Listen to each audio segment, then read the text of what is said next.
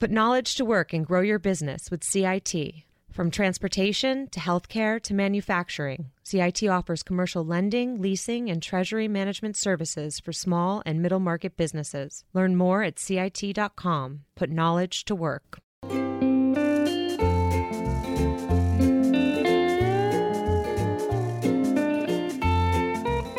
Hello and welcome to another edition of the Odd Lots podcast. I'm Joe Weisenthal, managing editor of Bloomberg Markets. And I'm Tracy Alloway, executive editor of Bloomberg Markets. Hey Tracy, how's it going? Pretty good. I get kind of nervous when you ask me stuff like that. Oh, I just thought, been a while. I wasn't on last week, so I wanted to catch up. That's true. You were away. You missed Matt Levine and Space Robots, so I'm sorry. A little worried that he did better than me. So I haven't listened to that yet because I don't want to see if he's better than me. You have to step it up today. So Space Robots. So technology is pretty cool, huh?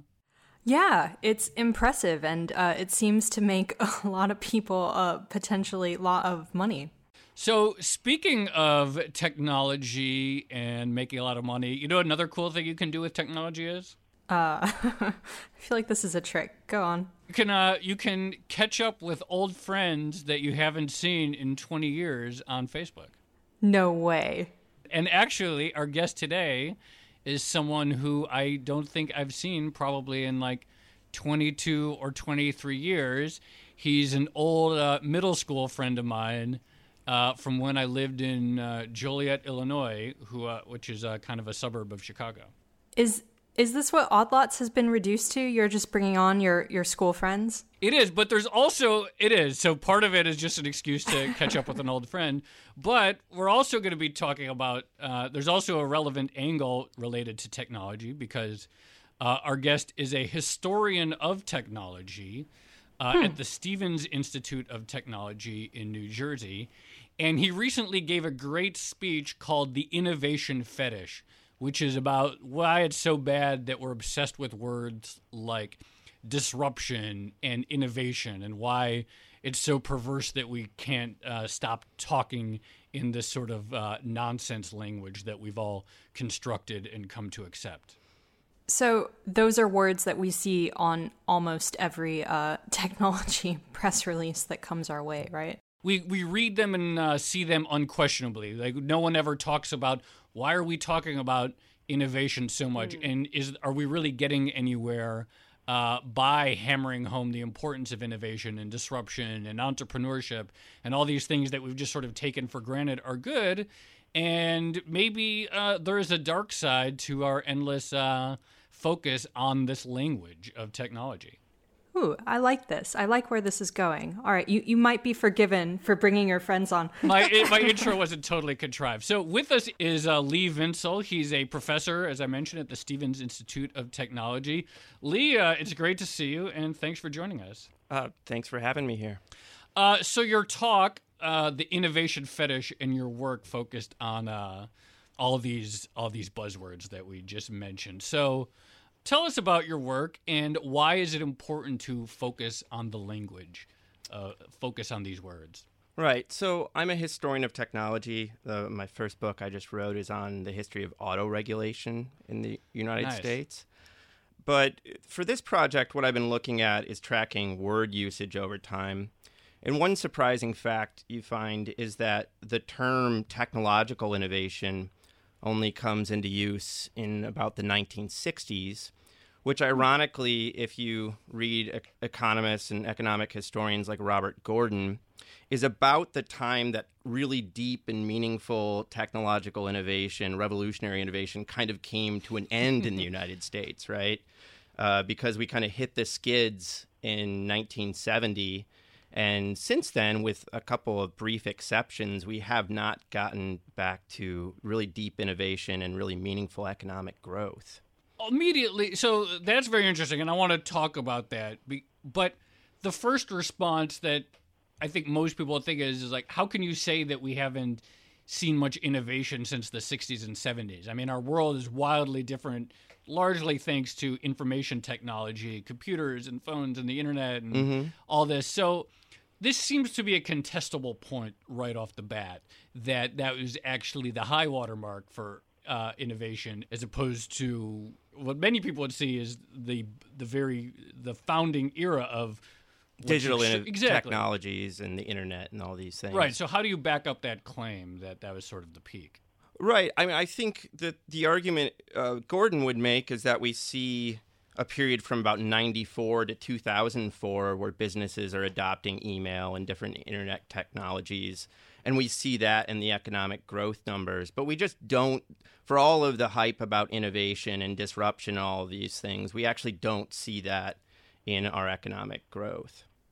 So in the 1960s, did people suddenly start talking about technological innovation, or was it a gradual change, or how did it come about and why? So the way it happened was that economists, especially Robert Solow, by the late 1950s, they sort of had very good economic statistics, and they were realizing that traditional explanations like changes in capital and labor just weren't explaining the economic growth. So then they hypothesized that hidden thing was technological change. So then amongst economists and economic historians in the 60s and 70s, you see, and policymakers too, you see more and more focus on innovation as something that we should try to foster and encourage. So what's wrong with that? Because intuitively, it doesn't seem like there's anything wrong with policies that promote science and promote the application of science to business models, and the promotion of technologies that will make us more efficient. So what is the downside to this rhetoric?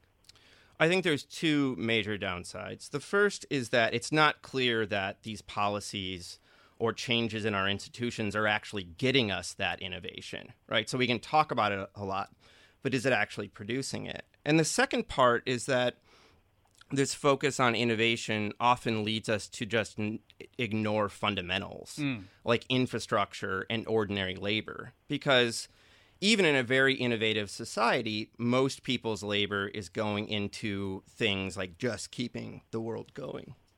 So is the implication here that because technological innovation sounds like a sexier kind of topic, that's why people tend to focus on it more when it comes to economic growth? Is that what we're saying? Yeah. I mean, that's a big part of it. It taps into a much longer history, which is a kind of fetish around invention. There's cults of invention going all the way back to Edison and Tesla and people like this. But since 1970 or 1980, there really has been this kind of constant focus on the sexy topic of innovation to the neglect of many other basic fundamental issues, even basic technological issues. Is innovation good? And let's say there were a better way to achieve innovation besides talking about innovation.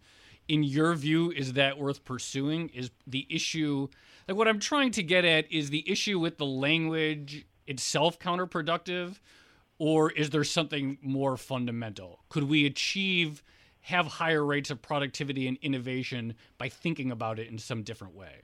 Right. I think that there are smarter ways to do innovation policy. And I think that in general, innovation is often good.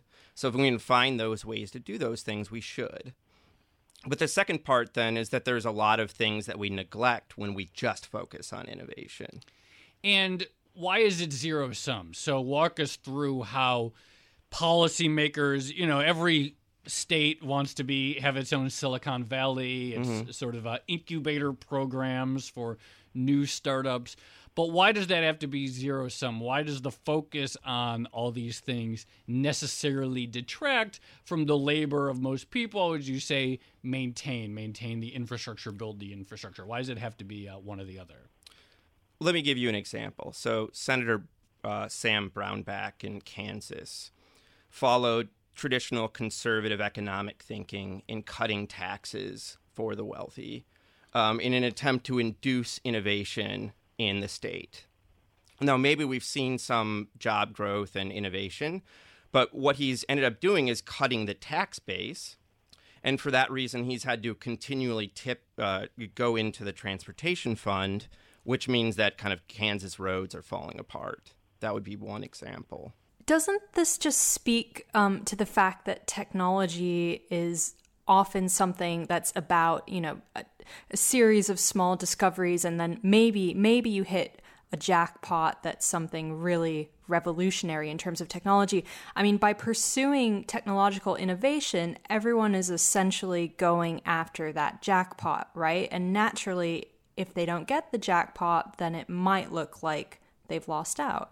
That sounds good to me. I'm not sure how that's a counterexample to what I'm trying to say. Is it essentially, if I'm understanding the question, is it basically that if everyone is sort of pursuing technological innovation in its own right, and everyone wants to be the next Mark Zuckerberg or the next Steve Jobs or the next whoever, then that guarantees that a lot of people are just going to be major losers and a lot of people are going to have spent a lot of money and human endeavor that gets us nowhere.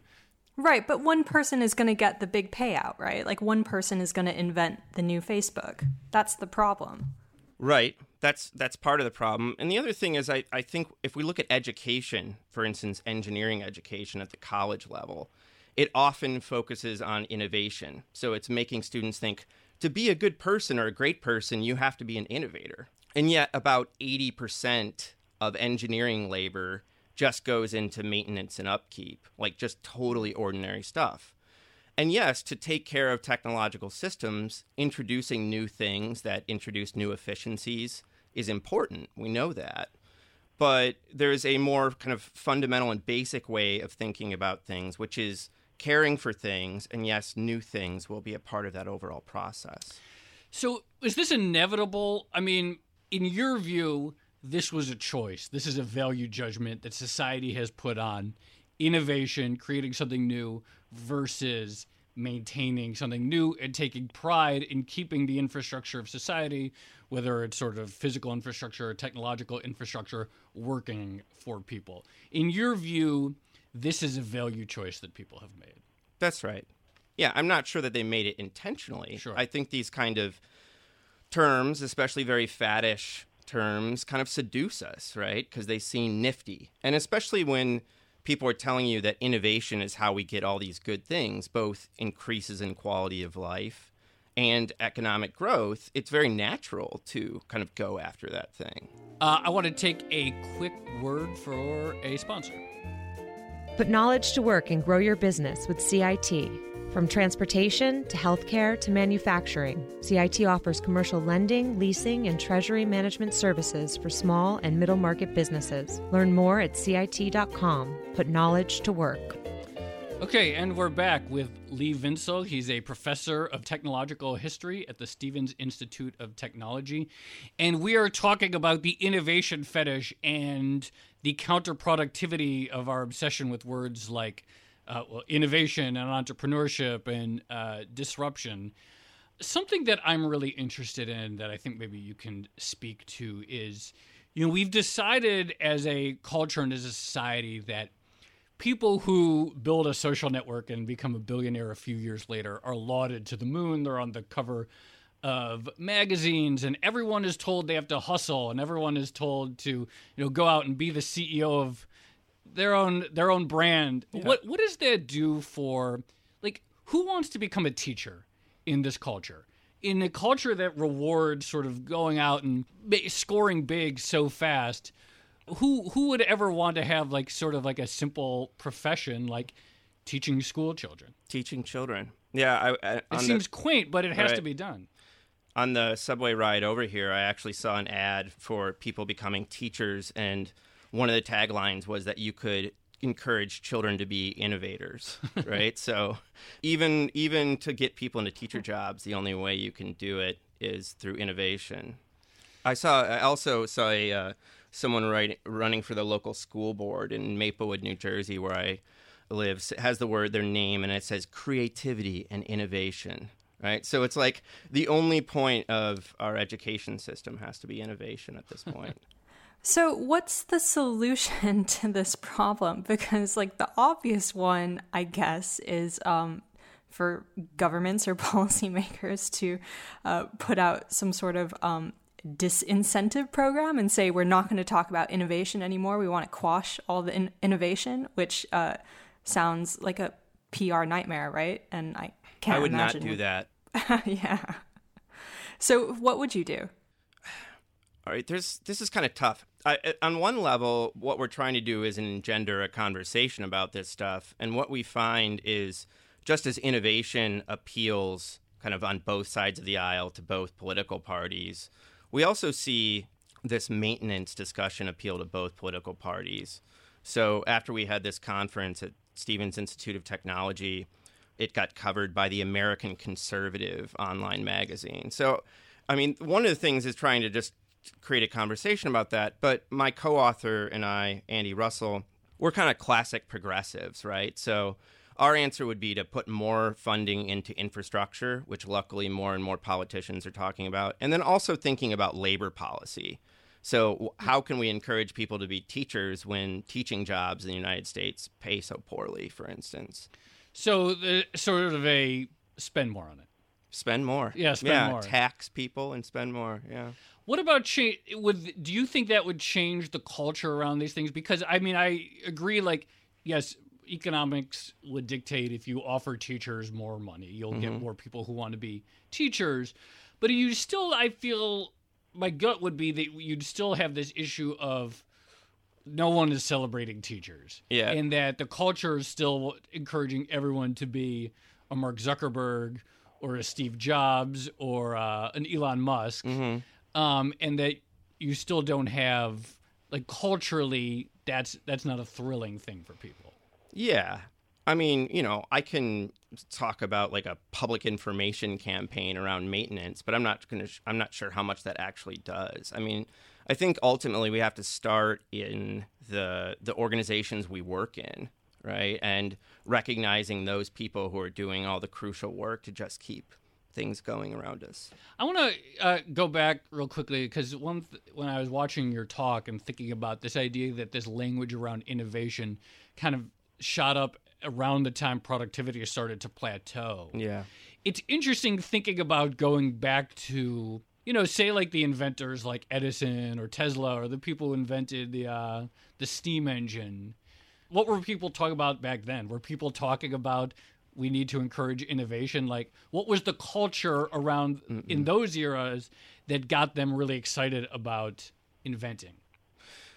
I think they were excited about the technologies themselves. They were enthusiasts, and there was new technology on the scene. It seemed like magic, you know? I mean, the light bulb is a piece of magic. And so they were enthusiasts for that.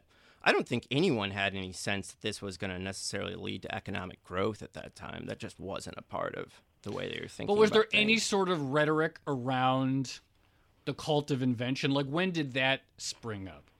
Yeah, so that, you know, it develops throughout the 20th century. By the 20s and 30s, corporations are creating things like the House of Magic. That was GE.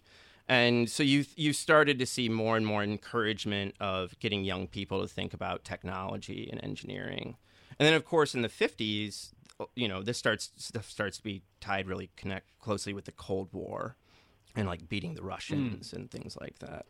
I mean, part of what I deal with in my written work is how in the United States, innovation is often tied to fear of other people, right? Oh.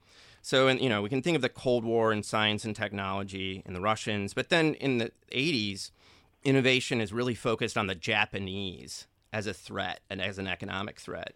And of course, by the 90s and 2000s, then that switches to the Chinese, and it's all about the United States' place in the global economic system. So despite Silicon Valley's sort of rhetoric about technology bringing everyone together, there's actually a deep-rooted relationship to fear of others. That's quite ironic. So I have maybe it's a stupid question, but if we think that part of this problem has to do with the language itself and the use of terms like disruption and innovation, could we solve the problem by just using other words? Like, instead of technological innovation, could we say something more boring, like, I don't know, mechanical advancement? Could we call, like, Mark Zuckerberg the IT guy that, like, got lucky? Would that work? I mean, that would work for me. Yeah, I don't know if it would work for others. I mean, you know, think about disruption. So people are still using the word disruption a lot. And yet, social scientists over the last couple of years have really undermined Clayton Christensen's notion of disruption and show that it happens far less frequently than he assumed, and that it's far less important for the overall economy than he said. And that's not leaking into the broader community of users, right? I've noticed that with things like disruption and stuff like that, and disruptive innovation, that the theory that that's an important thing seems to be kind of unfalsifiable. Right. Because every time there's some counterexample, right, you're like, oh, no, you don't really get the theory. That actually... So it's sort of hard to pin down what that really means. But if you use his term, I think he had like 90 cases that he thought were cases of disruptive innovation. When economists reanalyzed that data, they found that only like 7 cases of his 90 cases actually fit. What is it? What is his definition, and why do most examples fail to achieve it? I'm not sure in that study what definition they were working with, right? I mean, I think the classic definition is the introduction of a new process or technology that undermines a traditional industry. One thing, I saw a stat last night, I think it was just on Twitter, and so this is like the worst kind of like journalism or punditry, because I'm just mindlessly repeating something I saw on Twitter, but that something like the percentage of output in the U.S. economy that's done by like the top 10 companies is significantly bigger than it was 10 or 20 years ago. Which sort of undermines this idea that technology is creating this world where the incumbents are always collapsing. Yeah. In fact, you look at the economic landscape, and it seems to be dominated by incumbents that are harder and harder to remove from their perch. Or even look at something like a lot of people have talked about this, that if you look at, say, the App Store on your iPhone, the top 25 apps, almost every one is either from Facebook, Google, or Amazon. There's actually... And most of the apps have like 1 download or 0 downloads. Yeah, right. And there's actually very little churn of who's leading at the very top. Mm-hmm. Well, I mean, I think that part of what we're trying to do with our Maintainers project, we're having the second conference in April at Stevens, is we're just trying to find more realistic and grounded ways of thinking about the economy and technology, right? So the kind of factoid you just threw out there is exactly the kind of thing we would point to and say, look at where rhetoric is pushing us in thinking about the economy, and then look at how the things are actually playing out on the ground. So in conclusion, let's talk about some goals. I mean, you mentioned that, like exploring the gap between our rhetoric and what's actually happening, but what are a few things that you'd like everyone to be thinking about and going forward with this discussion? Because I think, this is so novel, this idea to question the cult of this, that at this point you just want to have the discussion about it. Yeah. But what are some big things that you'd really like people to be thinking about specifically to reground the discussion in a more productive way? Right. I mean, I think the goal is to get people to think about what technology is and what it's doing in their lives. So most of the technologies around us are very old. You can think of like box fans, which have been around for a century and haven't changed. I assembled a fan the other day, and I was pretty proud of myself because I'm not much of an assembler, but I actually was able. So I just wanted to get that in there for the record. So I think it's about thinking about technology in a grounded way, reminding ourselves what it is, and then reminding ourselves that what most people do in our society is just keep this world going. Feeding ourselves, feeding each other, making sure things don't fall down on us. And yes, innovation is important for the technological world around us, but it doesn't play as big of a role as kind of hype mongers want us to believe. Well, Lee Vinsel, professor at the Stevens Institute of Technology, thank you very much for coming in. Thank you for having me. Looking forward to your conferences coming up next spring. Yeah, that's right. What's it called? The Maintainers 2. Great. Well, we'll check it out, and maybe I'll come down for it. That sounds fun. I'll send someone down, and again, thank you very much for coming in. Thank you very much for having me.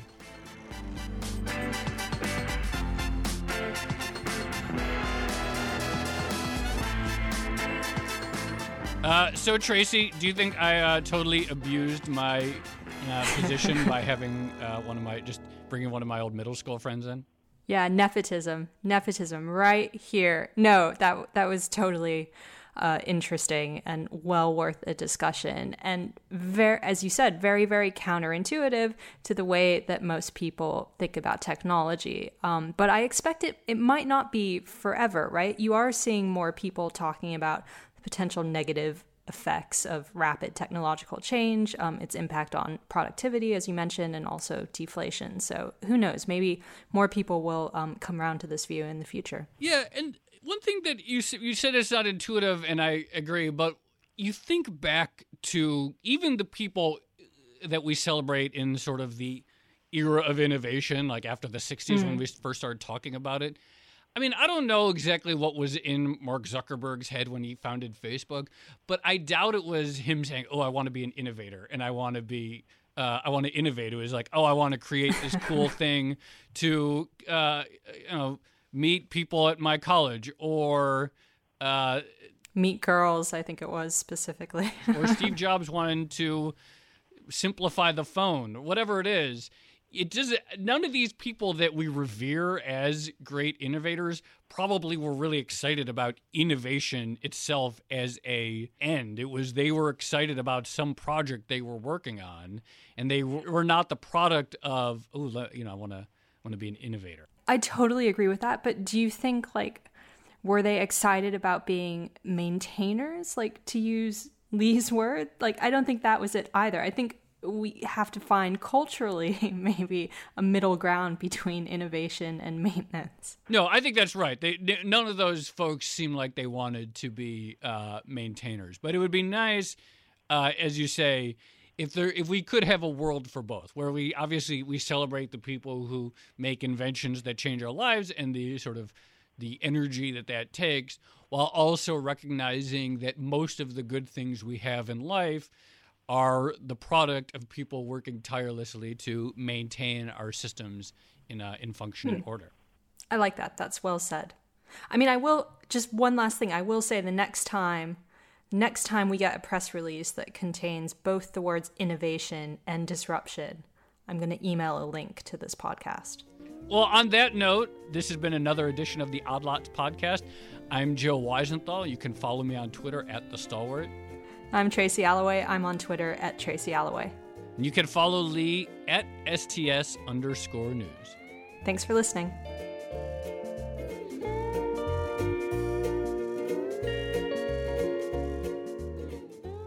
Put knowledge to work and grow your business with CIT. From transportation to healthcare to manufacturing, CIT offers commercial lending, leasing, and treasury management services for small and middle market businesses. Learn more at CIT.com. Put knowledge to work.